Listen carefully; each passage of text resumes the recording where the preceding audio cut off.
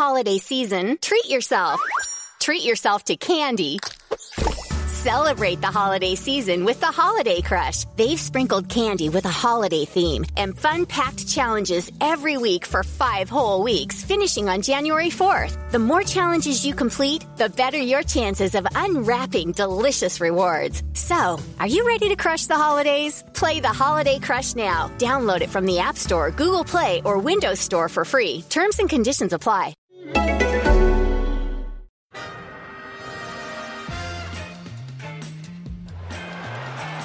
Ahí va a llegar el gol del Arsenal. Ozil marca Mesut Ozil. Alexis en el descuento ha marcado el Arsenal, como viene siendo habitual esta temporada. Gol de Alexis, 1-0 Arsenal. This is Arsecast Extra. Hello there and welcome to another Arsecast Extra. As always, with me, James from Gunner Blog. Good morning to you. Good morning to you. How is your Monday morning? I always find that when you've played well and you've won and Ryan Shawcross is sad, that it makes for quite a nice Monday morning. Yeah, it's lovely. It's lovely. And, you know, I've got Monday's my busiest day. Lots of pieces to write, lots of analysis of the game to do. And I'm actually looking forward to it. A weird feeling, to be honest. And 2 weeks in a row, quite comfortable wins. Back to back after Southampton, so things looking up. Yeah, and Ryan Shawcross is sad. Sad again, which is marvellous to see, especially after we made him so happy a few weeks ago. Yeah, that's pretty much unforgivable, really. Yeah, no one likes to see that, especially at Christmas. No, it's appalling behaviour from our point of view. But look, all we can do is try and make up for it, and I think we did that yesterday with a very positive performance, a very exciting performance as well in some ways, in that we played some really, really nice football, and there was some fantastic combination play throughout from the very start. It was a really, what's the word I'm looking for, effervescent performance. Oh, it was, wasn't it? It was fizzing. That's exactly the word. Yeah. It's funny, isn't it? Because they turned us round and we had to shoot in the direction that we don't necessarily prefer in the first half. But in doing that, it's almost like it kick-started our performance. We came out the blocks absolutely flying. And to be honest, could have blown them away. I think Asmir Begovic had a pretty good game. And without that, the score could have been more. If anything, this morning, I'll be honest with you, there's a little bit of me that sort of thinks, should we have done them 5 or 6, to be honest? Yeah, I agree. We could have scored more. I mean, I think once we got to 3-0, and I'm glad to hear the welcome return of Laurie this morning. That's fantastic. Yes. I think once we got to 3-0, not that we took our foot off the gas, but we knew the game was more or less won. And in a way, we did it in a professional way. We didn't become complacent like we did in previous games. If you think of Anderlecht, for example, there was a touch of complacency to that when we went 3-0 up, and obviously we know how that turned out, but we continued to control the game. We didn't let them back into it. We did have some chances to extend the scoreline, but we didn't need to play with the same intensity once you're 3-0 up. And I think after the period of football that we've had over the festive weeks and the fixtures back to back, I think that was probably sensible too.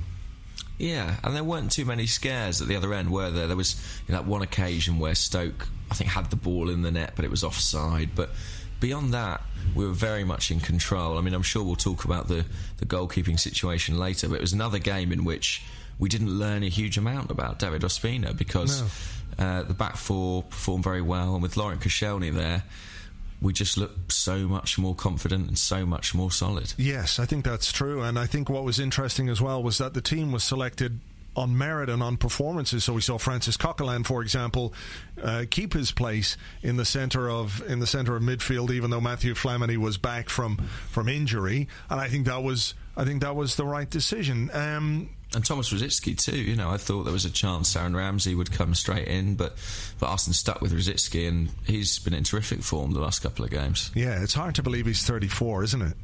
It's really hard to believe. He's like Peter Pan. He once said, didn't he, that because he'd missed so much football, his football age was considerably younger than his real age.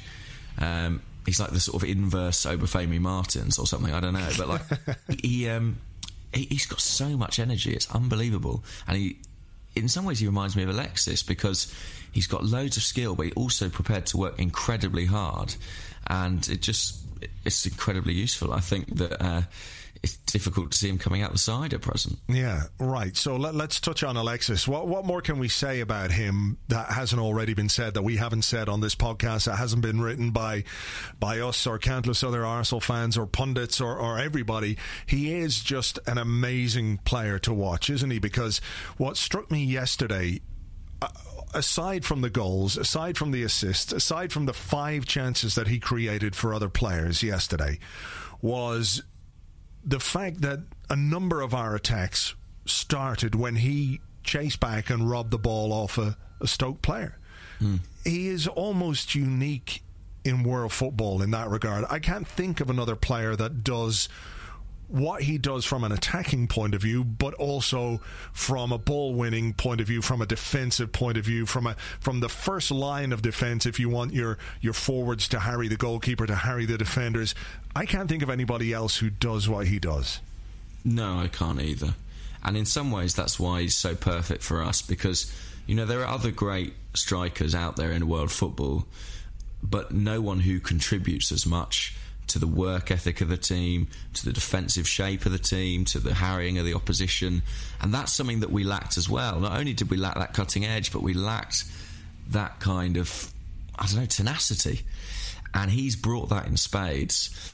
He's just been so complete, so immediate in terms of his impact. It already looks like one of Arsene Wenger's greatest ever signings, and the fee, which at the time some people questioned, looked a little bit exorbitant.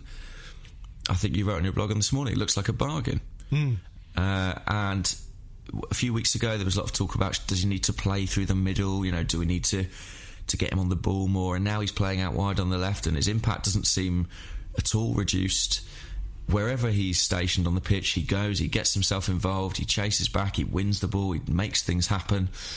We are very, very, very lucky to have him, because I believe that in this form he would get into any side in the world.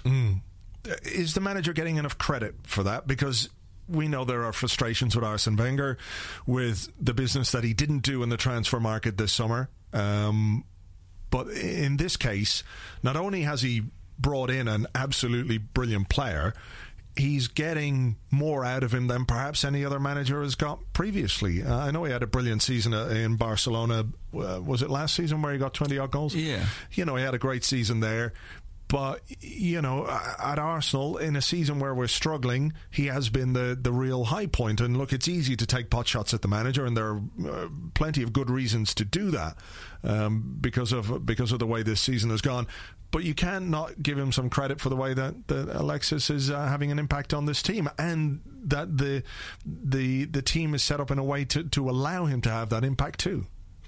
Yeah, I think so. I mean, I think maybe the problem for Alexis at Barcelona was that there are guys like Messi, guys like Neymar, who affected the dynamic of the team. Maybe his role was a little bit reduced. At Arsenal, he is indisputably the main man, and I think the way the side is set up is in part to bring the best out of him. But, the manager does deserve credit. He identified the player. He chased Luis Suarez, didn't come off. When it didn't, he had the wherewithal and the smarts to see that Alexis was the closest possible thing. He's brought him in now, and I think we had to wait 12 months, but it was worth it, because we've got ourselves a brilliant player and he hasn't bit anyone yet. So that is, it's a win-win. All the credit to Arsene Wenger for that, for Alexis not biting anyone, I think.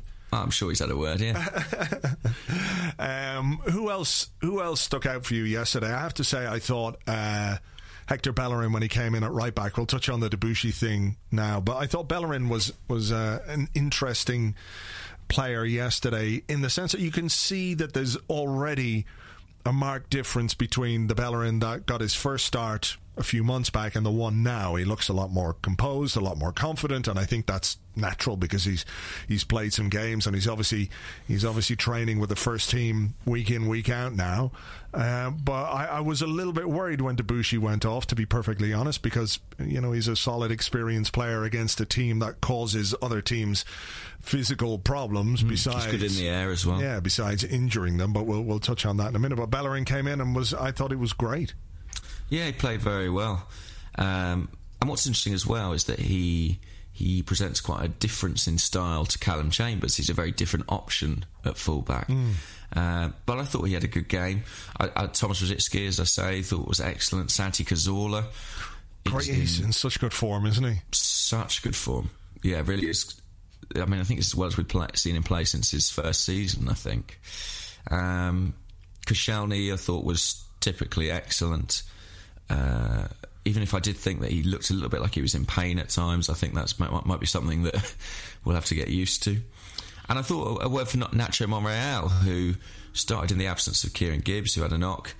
And I think, might seem slightly odd, but he seems like a more rugged player since this spell at centre-half. He seems a little bit more comfortable with the physical side of the game, and I thought had a very solid performance. What's your thinking on the left-back position now, if you've got Gibbs and you've got Monreal available to you? Heart over head, what's your selection? Heart over head. I think just Kieran Gibbs. Your gut instinct. My gut instinct is that Kieran Gibbs is still the number one left back, number 3, if you will. Right. But I have wondered. There seems to me that there are certain matches in which Arsene will put Monreal in, and often it's ones where I feel like we might come under a bit more pressure. Maybe he feels Gibbs is the better attacker, but maybe Monreal the superior defender. For me, it's still Gibbs. What about you? Is a bit of doubt creeping in? Yeah, I think I'd stick with Monreal. I mean, if we're talking about players being selected on form, I thought Monreal was really good yesterday. I think his spell at centre half has obviously been a source of frustration for people, because we shouldn't ever have put ourselves in a position where he was being played at centre half. I don't think necessarily his performances at centre half matched that frustration, if you know what I mean. Yeah, for sure. He acquitted himself quite well. I think he was exposed a couple of times, but I think that's normal when you've got a 5'9" left back playing centre half. And I think he's got an unfair rap because of that. He got clobbered by Crouch yesterday. It wasn't quite as deliberate as the ones that we saw from Crouch at the Mordor Arena, but he got up and got on with it and was not in any way inhibited by the fact that he had got a cut on his face, or which must have hurt because there was blood everywhere. He was thumping into headers, winning those aerial challenges, and my gut would tell me to stick with Monreal for the time being. So yeah, I mean, I think it's possible. I mean, the other thing is that Gibbs does pick up these little injuries, doesn't he? And I think that bringing him in and out of the back four might have a bit of a destabilising effect. So maybe until he's a bit more robust, Wenger might stick with Monreal. All right, the goalkeeping situation then. David Ospina came in. I think you're right. We didn't get to see an awful lot of him, and that's good. I'm not complaining about that. I'd rather an underworked goalkeeper any day of the week. But given that the manager has made that decision, the punishment for Szczesny, for his form perhaps, but I think probably for the disciplinary issue more than anything else, is that David Ospina has been given a chance in the team. Now, I suspect that means Ospina is going to stay in the team until such time as the manager feels that Szczesny has done his time, so to speak, or Ospina picks up another injury which gives Szczesny a way back in, or Szczesny literally fights his way back into the team through hard work and training and dedication. But it's not much of a punishment for him, for Szczesny, if he just takes him out of the side for one game and then puts Ospina in and brings him back for Manchester City. So I think we're looking at a period where Ospina is going to be the starting goalkeeper. It was interesting after the game, I thought, that Arsene Wenger said, well, Szczesny is our number one. Yeah. But there's competition from Ospina and Martinez. So, to me, that flies at odds with him saying that Szczesny's been dropped for form. I do think it's at least partially a disciplinary thing. But I don't think he'll be out that long, if I'm honest. I think Szczesny will... How does he get back in? Well, the fixture list might help him, in that we go to Manchester City, but then we've got the FA Cup at Brighton. And I wonder if, the Cup is traditionally a time when Arsene Wenger changes his goalkeeper. Will he use that to reintroduce Szczesny? And if he performs well, will he keep his place? I wonder. Because there are a few reasons. One is that we've seen this done to Szczesny before. We've seen him taken out the firing line for a few games, and he generally has come back in the past after that. I think that Arsene Wenger uses it as a little bit of a tactic to refocus a guy whose confidence can maybe occasionally get the better of him.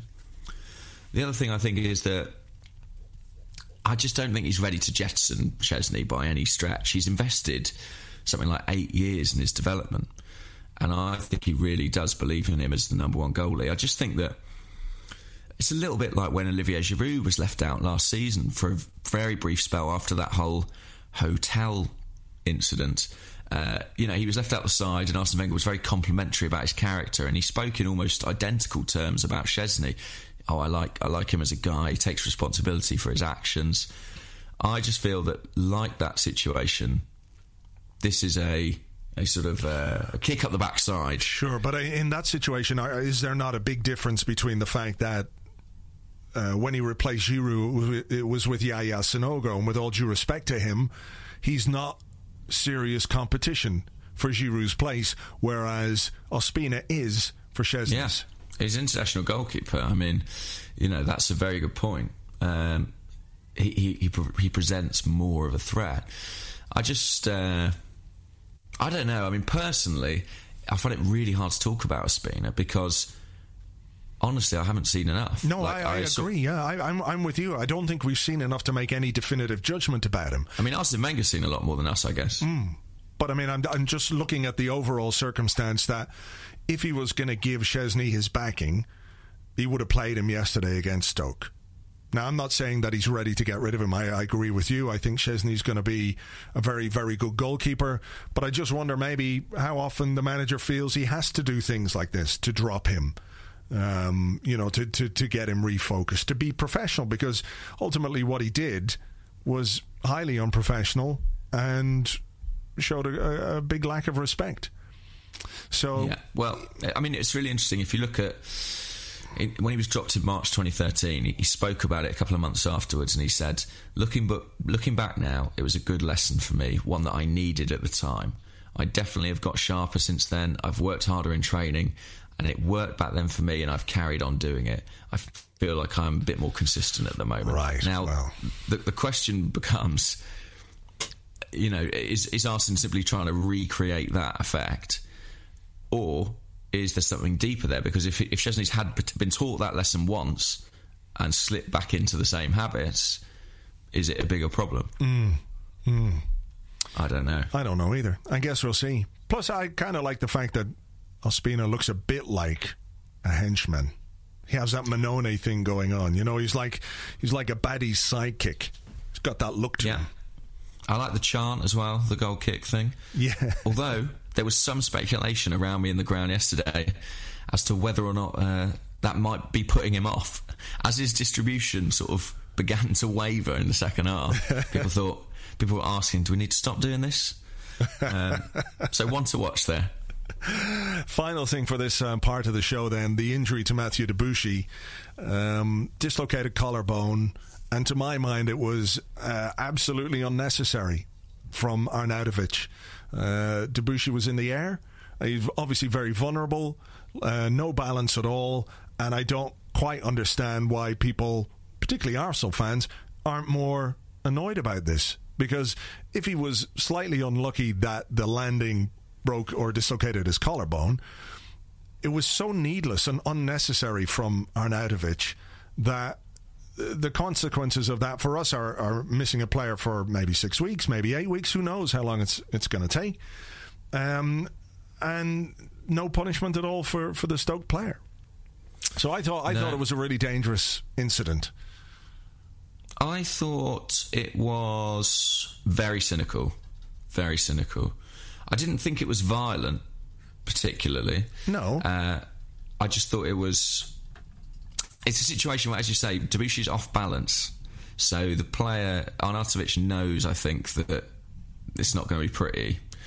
And I think it's probably a yellow card, would you say? No, definitely a yellow card, but I think the bigger issue is the idea that he didn't mean to hurt him. But of course he didn't, really. I mean, he didn't want to cause the guy injury, but the consequences of your action is that the guy has been badly injured. And he didn't need to do what he did.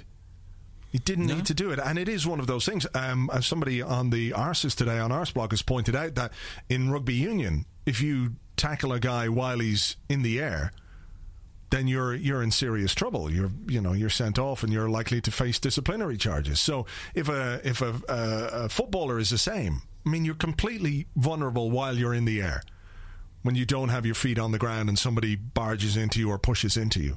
Chances are you're going to hurt yourself. Or you're going to be hurt because of that.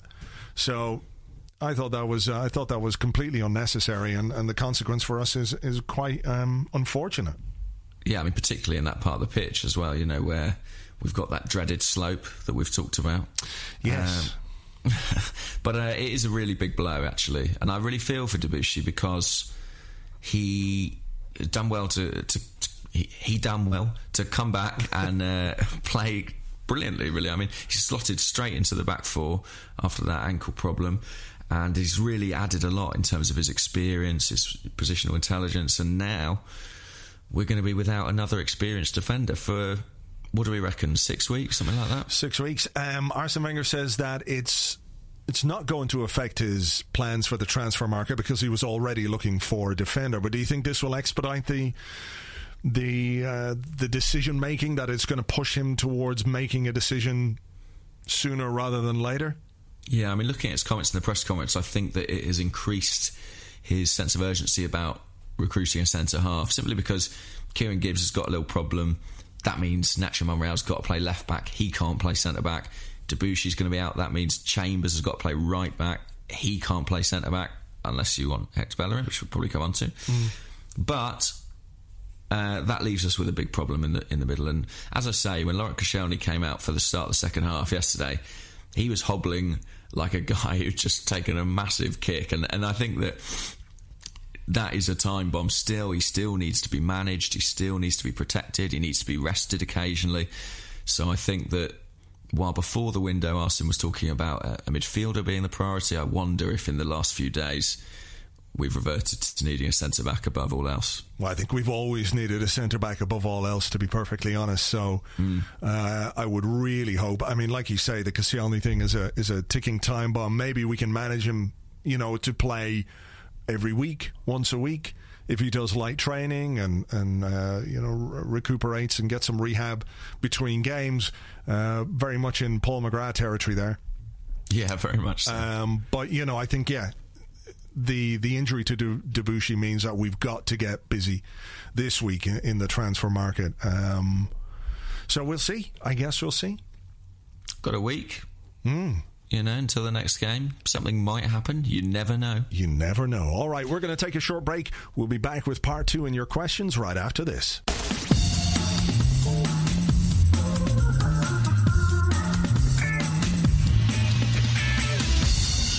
Hello, welcome back to the Arsecast Extra. We're going to have a look at some of your questions now. And I'm going to kick off with this one from Alexander Backen. Alexis Backen. I don't know if his real name's Alexis or if he's just named himself in honour of his hero. His newfound hero. I imagine a generation of children will be born around the world called Alexis. It's like all the Homers. Exactly. I'm surprised there aren't more Thierrys. Anyway, he asked very simply, Bellerin or Chambers at right back? Bellerin or Chambers at right back. What would I do, or what do I think the manager will do? Well, give me both. I think the manager will go with Chambers. Because that's what he's done for most of the season. And I think I would probably go with him too, because he's been pretty good for the most part, had a couple of issues. I mean, I think there are perhaps games where Bellerin might be better suited. At home, perhaps Bellerin might be best suited. But they're interesting in that they're quite different players, obviously. Bellerin is short and quick and zippy into the tackle, and Chambers is just a more solid all-round footballer. I like what I'm seeing from Bellerin, I have to say. Super quick. Really quick. Great recovery pace. Seems to be good in the tackle, good on the ball. I think there's real potential there, and I think the interesting thing is that the manager has spoken a number of times how he sees Chambers as more of a player for the centre of the pitch, whether that's centre half or central midfield. But has been pretty much forced into using him at right back. But it'll be interesting. I mean, I think Bellerin will get a go in the cup. And he was good yesterday. So I don't know. I mean, I like that we've got two good options there, despite the fact that our first choice right back is gone. So at the moment, I think Chambers just slightly edges it for me, but I'm liking the way that Bellerin is developing. Yeah, I think Chambers would start at Manchester City. I mean, it's marginal in terms of experience, but I think that that's been Arsene's preference. I think that it's a bit of a mix and match situation, maybe. Like, there are games which suit Bellerin more when we're at home, when we're taking the game to the opposition. I definitely think he offers more going forward. And in the long run, as you say, I think he feels more like a right back. I think that recovery pace is so important in that position. We've seen Chambers struggle there slightly against Swansea and other sides because he hasn't quite got the same level of pace. But I think in terms of pure solidity, Arsene favours Chambers for now, so I expect him to stay in the side, but Bellerin is pushing him close at present, and it'll be an interesting fight with Debussy out. Yeah. All right, here's a question from Mean Lean at Arsenal Vision, and he wants to know, what, in your opinion, would the perfect DM give us that Coquelin cannot? It's a good question, that, I think. Yeah. Because one of my answers straight away, rather foolishly, is always height. But apparently, Francis Coquelin is 5'10". Right. I would not have guessed that. There's something about his frame that makes him appear to me like 2 inches shorter than that. So I have to hold my hands up on that one. That always takes me sort of off guard. Yeah, height is one of the things that people always go on about, isn't it? But again, you look at Claude Makelele, for example, and he's what? He was 5'7", 5'8", something like that. He's shorter than Coquelin. So it's not necessarily about height, but I think people obviously...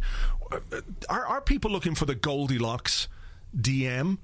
Like they want... the Goldilocks theory again. Yeah. Well, we know Arsene Wenger is. He's got to be tall.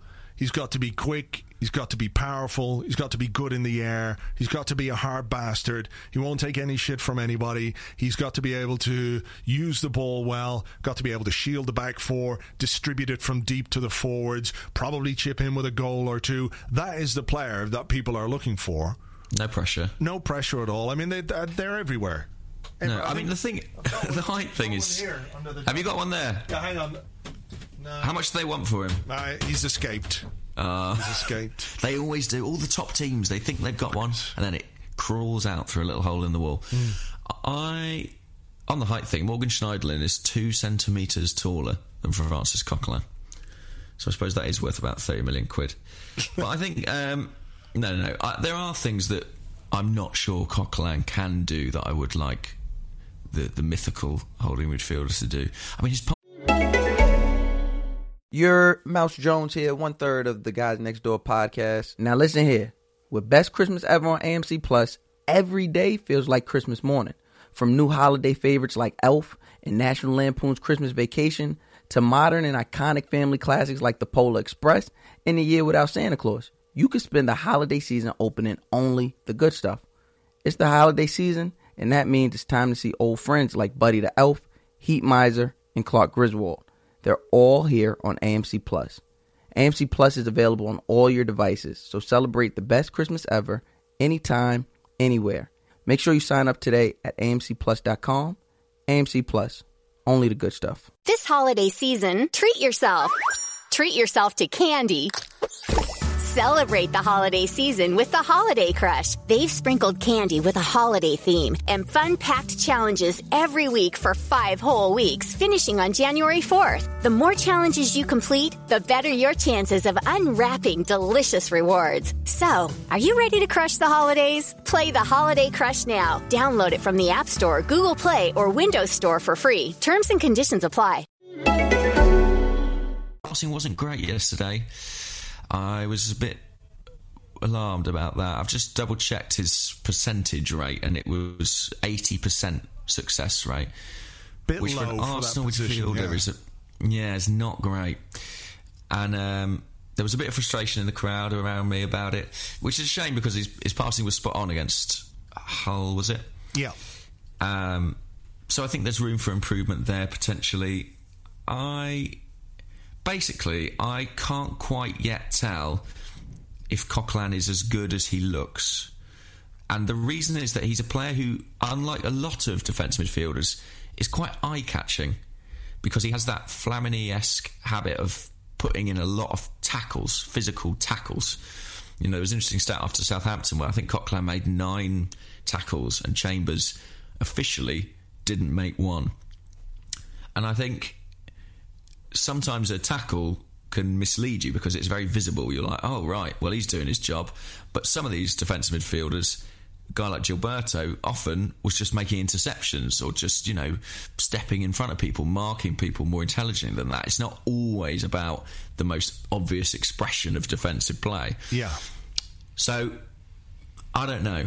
I slightly worry that Coquelin's so physical that is it maybe making up for a lack of discipline or experience even in his positioning on the field? Did you notice a couple of tricks yesterday? A couple of little drag backs in midfield? Which I think he's got nice technique. I think he's got an ability to turn away from people. Reminds me a little bit of Lassana Diarra back in the day. He had that same kind of little neat turn, low centre of gravity. I think that the main thing is that people have been waiting for so long for someone in this position that, as you say, the expectations are extremely high. And I don't think with Coquelin some people get over the fact that he's 24, he's been on loan at Freiburg, he's been on loan at Charlton. It just feels like a hell of a leap to suddenly be the number 1 midfielder at Arsenal. It doesn't make it impossible, but I think he's still got a lot to prove. Yeah. What about you? What specific attributes would you be looking for that he hasn't shown, I guess? I just think that I don't know, because I've been really impressed with him, surprisingly impressed, I have to say.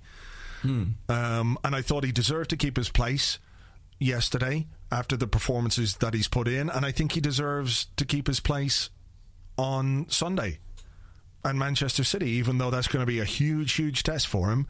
I think based on his performances that he's done more than Flamini has done. Yeah, I agree and that's not to play down Flamini. I just think that Coquelin has come in, he's been given a chance, and he's grabbed it and he's taken it. And I think the reward for that should be that he keeps his place in the team for a while. Maybe just the passing is an issue. I think he's got some nice vision. He, trying to pick out Theo a couple of times in the game against Hull, but just perhaps the fact that it was only 80%, that's a little bit of a worry. Because you need your deepest lying midfielder to be a better distributor of the ball than that.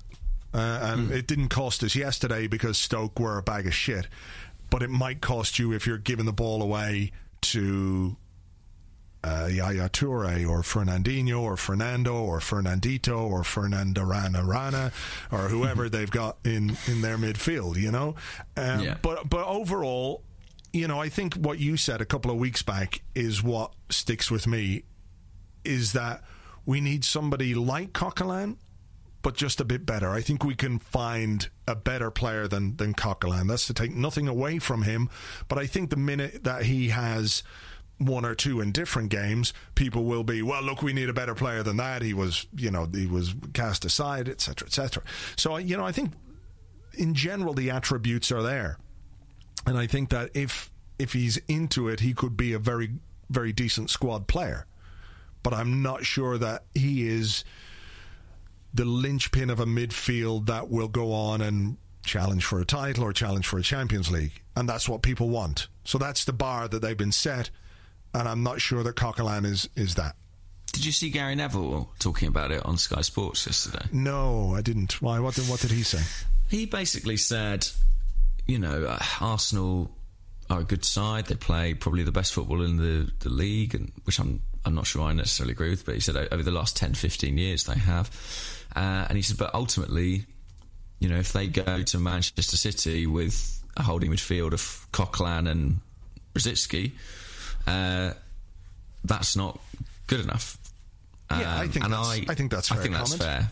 Yeah, he said, and he also said, if you look at Southampton today, Wanyama and Schneiderlin, he said, if I was Arsenal, I'd look at that and think they were probably in a superior position. They probably got a more robust midfield there. Yeah, but does Coquelin and Ramsey work? I don't think Coquelin and Rosicky, and I think it was Cazorla who played closest to Coquelin for more of that game. Yeah, I think that's interesting, actually. He plays quite deep. Yeah, I think maybe Coquelin and Ramsey is better, but, I do think it's an area of the pitch that we can improve on.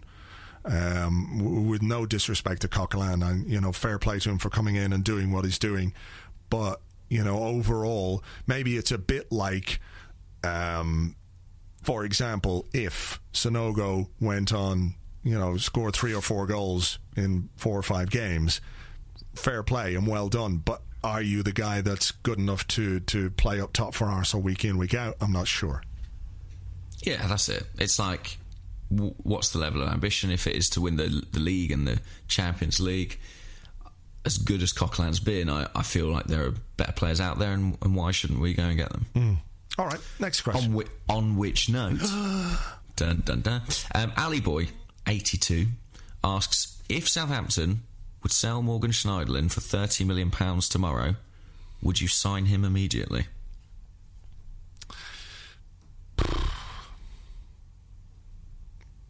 I don't know. Do we have £30 million? Yeah, surely. Okay. So, I mean, not me and you. I just think that our bigger issue is at the centre of the defence. So, I mean, I know that we need a player in that midfield position, but surely spending 30 million on Schneiderlin means you've got fuck all to spend on a central defender. I'm not sure. Is he worth £30 million? But then Wilfred Boney apparently is worth £30 million. But is that only because Manchester City are paying for him? I don't know. I think that's a lot of money for Schneiderlin. I think he's a good player. I like him. But 30 million? Same as you paid for Alexis? It's a lot. I don't know. But then, how many of these players are there out there? It's that thing of like, if someone is the missing piece in the jigsaw. Yeah. A jigsaw. Sound like Jamie Carragher, all the saliva coming up. Does it matter how much they cost? No, I don't suppose it should matter to us. If we can afford to pay it, then we should pay it if we think he's that player. But is he that player? How old is he? 25. Okay, got his best years ahead of him. I don't know. He's performed pretty consistently in the Premier League over the last 3 seasons. I watched him at Manchester United yesterday. I thought he was excellent. But he's not a particularly eye-catching player, I wouldn't say. He's not someone who... He's not a highlights player, so only when seeing Southampton... But don't we have enough of those? We've got the highlights players, so we want an invisible wall. Yeah. Yeah, well, look, okay, if we can afford to do it, and if he's available, which I don't think he is, in January anyway, why wouldn't we do it, if we think he's that player? I suppose what Ali might be driving at, just sort of trying to guess someone's mind. Should we try and prize him away from Southampton? Yeah, I think it's that thing of like, do you throw money at the problem? Yeah. It's a good question. I don't know. I mean, would he be inclined to move at this point? Because Southampton are having a brilliant season. They're having a great time. And that, you know, there is more to football than just money and everything else. Maybe not for this guy, or maybe not for some people. But, you know, if you're in a team that you've been in, how long has he been at Southampton? Since 2008. Long time. So he's been there for 6 years now, and this must be tremendous fun for them. It must be great, you know, to beat Manchester United, to beat Arsenal, to draw with Chelsea, to be in the top four, to be playing consistently well since the start of the season. That you must be thinking, okay, well, maybe we could do something between now and May. And in May, I can either dig what we did and get on with it, or I can say, okay, that was a fantastic experience. I've had a great time here and I'll move on. But I don't think at this point in time, A, Southampton would even countenance letting him go, regardless of the fee, and B, I'm not sure that he would want to move. So well, it's interesting, isn't it? Because there's some reports in I think it's Telegraph this week, that he is, you know, a big target for the summer.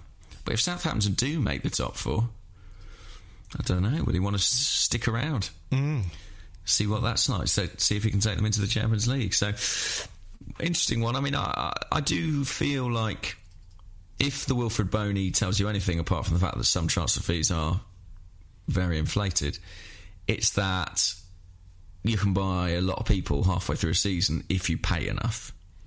I think Arsenal could learn a thing or two from that, but I don't expect them to. Yeah. I mean, I don't have a problem with paying too much money for someone. No, as a fan, I'm like, no odds to me. I couldn't care less. No, do you know what I mean? I get that.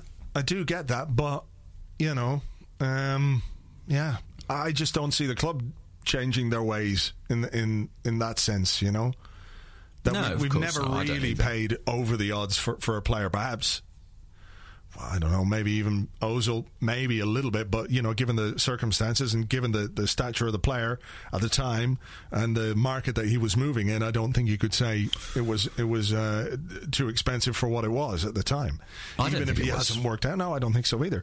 And Arsene did, I think. He said we paid a little bit more than I would usually be comfortable with.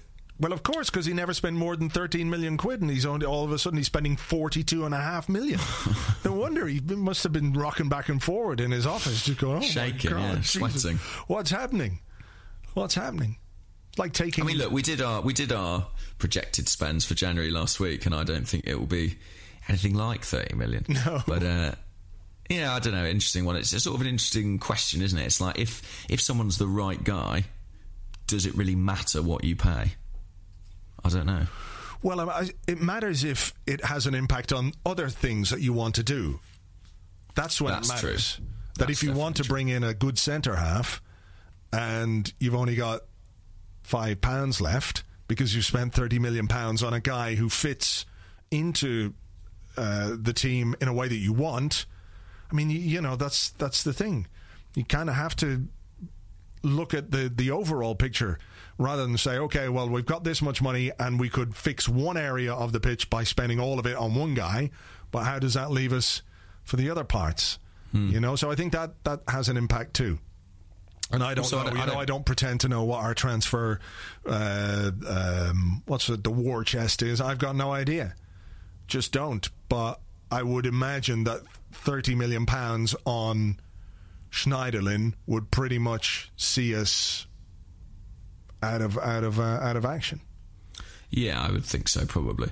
And also the other thing I don't fully understand is about sort of allocation of spending. You know, if we spend that this season, does it affect us for FFP in any way that it wouldn't if we spend it in the summer and all that? I'll be clear. I don't understand that at all. All right. Where's Swiss Ramble when we need him? Yeah, exactly. No, I haven't got a clue about how it all works. Finances for me are like, I don't know, Greek. I think it is over a 3-year period or something, so maybe it doesn't really matter. But anyway, interesting debate. Yes. Okay. Next question. Okay. This one comes from Marriott at Marriott Mulmonth. Okay. Mulmonth. Anyway, she wants to know, where would you deploy Mesut Ozil and Santi Cazorla against Manchester City? Would you play the two of them against Manchester City? And does Mesut Ozil have to start? Not for me, no. I would not start Mesut Ozil at Manchester City. I would keep Santi Cazorla where he's been playing very well, and I would probably keep Alexis and Oxlade-Chamberlain wide. I think Danny Welbeck's got a small chance of coming in just because of how much he offers, sort of going the other way, as it were. But I don't think Ozil will start. I think Arsene suggested it might take him a couple of weeks to get used to contact again, and I think that throwing him in at the Etihad would be a little bit risky. So I'd keep him on the bench for now. What about you? In the long run, I'll touch on that in a second. In the long run, is there room for both of them in the same team? I think so. How? I think it will result in Santi Cazorla being shifted about. But I think he copes with that much better than Mesut Ozil does. I think he offers you a versatility that Ozil doesn't really. I mean, I think Ozil thrives in that number 10 role. I think he's got 1 goal and 2 assists this season, and they've all come when playing through the middle. Santi's best performances have come through the middle, but I think he's got an ability to turn in either direction that helps him, and he's playing in a wide position. I think he's just a little bit more comfortable out there. So I think if Arsene does want to play both, that's how he'll do it, probably with Cazorla cutting in from the left. So, but I don't think it'll happen all the time. I think that as a rule, he'll stick with guys like Alexis and Oxlade-Chamberlain wide, so they may have to rotate or even compete. But at the moment, I can't see a case for taking Cazorla out of the team. I would agree with you. I think it's too early in his comeback as well to start him against Manchester City. And, you know, the last couple of games we've played pretty well. Cazorla is on form. And I think maybe what you want when you go to Man City with the team that we're going to go with, assuming we don't get any more injuries during the week, you want the ability to change the game from the bench. You want to have that, which we do then if we have Ozil, if we have Theo Walcott, who I also think should start on the bench against City. I think you've got 2 quite dangerous weapons there, and in terms of their own comebacks and in terms of their physical readiness and preparation, you know, I think this is going to be one of our most difficult games of the season. And I think, you know, if we need them with 20-25 minutes to go, then Arsene Wenger can throw on Chuba Akpom with 6 minutes to go, and everything will be fine. I say we're in the game with 25 minutes to go. That'll be progress. Right. Another one? Yeah, one more. Let's go. Okay. Okay, well, we talked about this earlier. This is from Bjorn Yervel Hansen. He just asks, how long do you think Wenger should punish Szczesny for his smoking? Yeah, I mean, as we touched on, I think it's down to Ospina to drop the baton, basically. I think it's, if Ospina continues to play well, kept a clean sheet yesterday, didn't look particularly bothered by Stoke, not that they troubled him unduly, but, you know, I think if Ospina continues to play well, then he'll keep the number 1 position. Simple as that. I mean, I think the punishment is such that, you know, it's the only way that you can really punish a professional footballer these days is by leaving him out of the team. For some players, you can't punish them at all. Like if Arsene Wenger went into the dressing room and Alexis was standing there jacking up on heroin and beating orphans around the head with a hammer, well, can you fine him? Can you fine him? Yeah, you can fine him. What difference does that make? None. Can you leave him out of the team? No, you can't, because he's so important. But if you have an option, as Wenger did with Ospina, then you can inflict a punishment that way. It's particularly start with a goalkeeper, isn't it? Because he's not going to get off the bench unless there's an injury or a sending off. Yeah. You know, he's really got to bide his time. Would you venture a prediction how long he'll be there? I think that Szczesny is one of those players for whom things tend to things tend to fall their way a little bit. Right. Because if you remember, when he first got his first run in the team, it was just before a game at Old Trafford, I think. It was indeed, yeah. And he took a shot, warming up Fabianski, and Fabianski injured his shoulder and was out for X amount of time, like ages. So he gets back, he gets a run in the team, establishes himself as number one, has that little moment where things didn't go well, needed to kick up the arse, as you mentioned earlier. Fabianski came back in. I think he kept maybe 3 clean sheets out of 5 games, something like that. Then injured. So Szczesny comes back in, and it was a much more focused, a much better Szczesny. So throughout his career, he's had this, I don't know, the road has risen for him, you know. And it wouldn't surprise me if Ospina did well for 2 or 3 or 5 games and then got injured. And Szczesny came back in and performed a lot better. So, I mean, I think it's really down to circumstance. Really is. He'll certainly be smashing those shots at Ospina in the warm-ups. Yeah, he'll be fucking legging them, using bowling balls and all kinds. So, trying to get Podolski back to help him. Yeah, I don't know. I mean, it's impossible to say, but it's really down. Ospina has it now, and it's up to him to lose it. And if Szczesny gets it back, then it's up to him to keep it. Listen, this story all originated with John Jensen, of all people.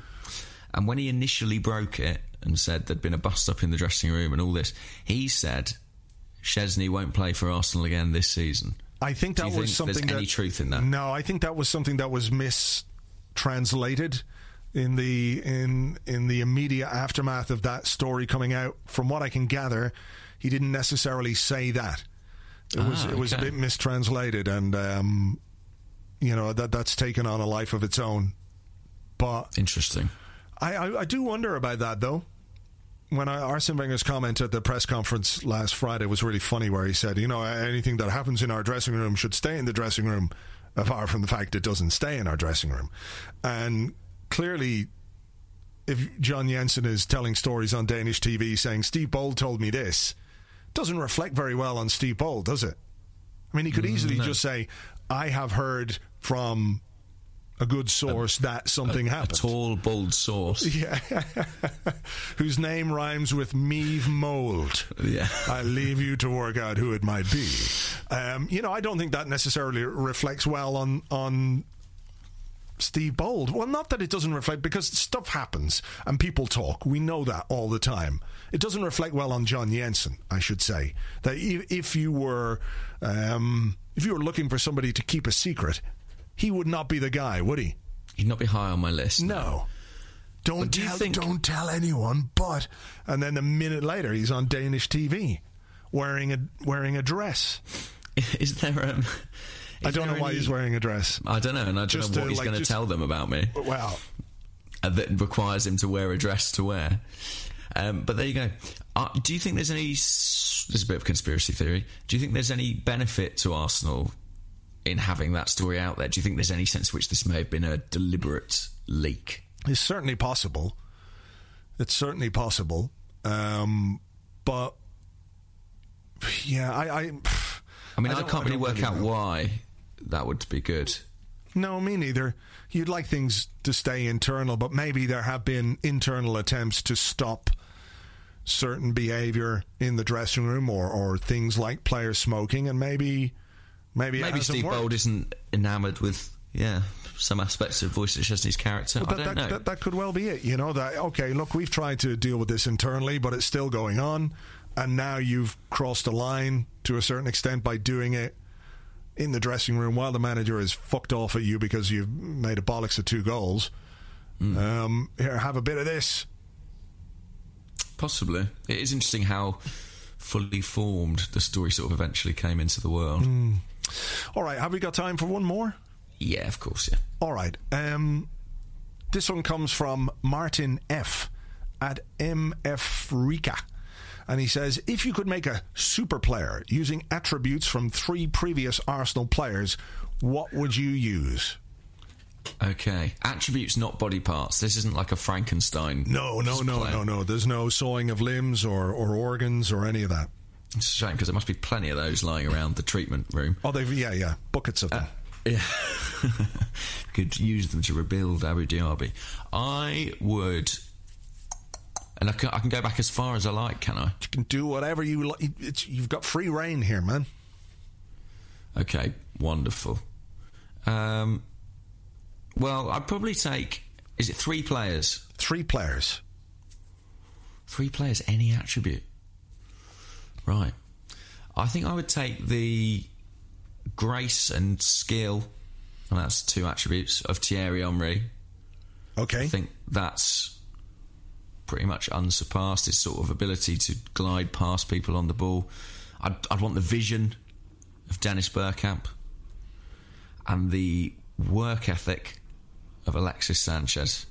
I'd get a genetic bit of code from each of those players, shove it in a test tube and put it up front. So you're making a super forward, a super striker.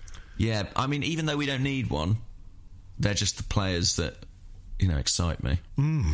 So that's what I'd probably go for. Are you going to be more practical? Are you going to solve a problem that we actually have? Yeah. Ah, interesting. Right, so I've got the midfieldness. Is that an attribute? Can we use that? It is. It's definitely on FIFA, yeah. Midfieldness. 19. Exactly. Out of 20. Of the box-to-boxness of Patrick Vieira. Oof. The passing ability and vision of Cesc Fabregas. Who? Cesc Fabregas. Right, yeah. Don't know who he is. I blocked it out, yeah. Yeah. I've heard he used to play for us. And the leadership qualities of Tony Adams. And I think that would provide the midfield linchpin that everybody would be looking for. Yeah, come on, Coughlin, that's what we need. Yeah, get sorted out, Cock. Get your thumb out your arse and be a combination of Cesc Fabregas, Tony Adams and Patrick Vieira. And then then we'll take you seriously. So yeah, that would be my super player. That would be a good one. Fair enough. You could also have the mustache of David Seaman. That would be excellent. That would be good. You could have braids of Bakary Sagna. The braids of Bakary Sagna and the handsomeness of Robert Pires. Now, I'm not sure how those 3 things would go together, Could they work? Is it possible that you could have the mustache, the braids, and that handsomeness? I think you'd have to be that handsome to pull off the moustache and the braids, to be honest. Would you just look like the guy from Eastbound and Down? Yeah, very possibly. Very, very possibly. I saw your mate Bobby P yesterday up in the box with Thierry. Yeah, so they kept showing him on the telly. Every time Arsenal did something good, they showed the 2 of them just looking on like angels. Going, that was good. Yeah. God. Nice moment when Theo Walcott went through and missed, and the crowd turned and sang to Henry. You would have scored that. Oh, did they? Yeah. Suspect he probably would have done. I suspect I would have. Yeah. He's not got his shooting boots on yet, has he, Theo? No. He's left them somewhere in the physio department. All right, we're going to leave it there for this week's Arsecast Extra. Thank you, as always, for listening. Thank you for all your questions that you sent to us on Twitter. We can't obviously get to them all, but we do appreciate it. Arsecast will be here on Friday. We'll be back next Monday to talk about the famous victory over Manchester City. Until then, have a good one. Can't wait. Bye-bye.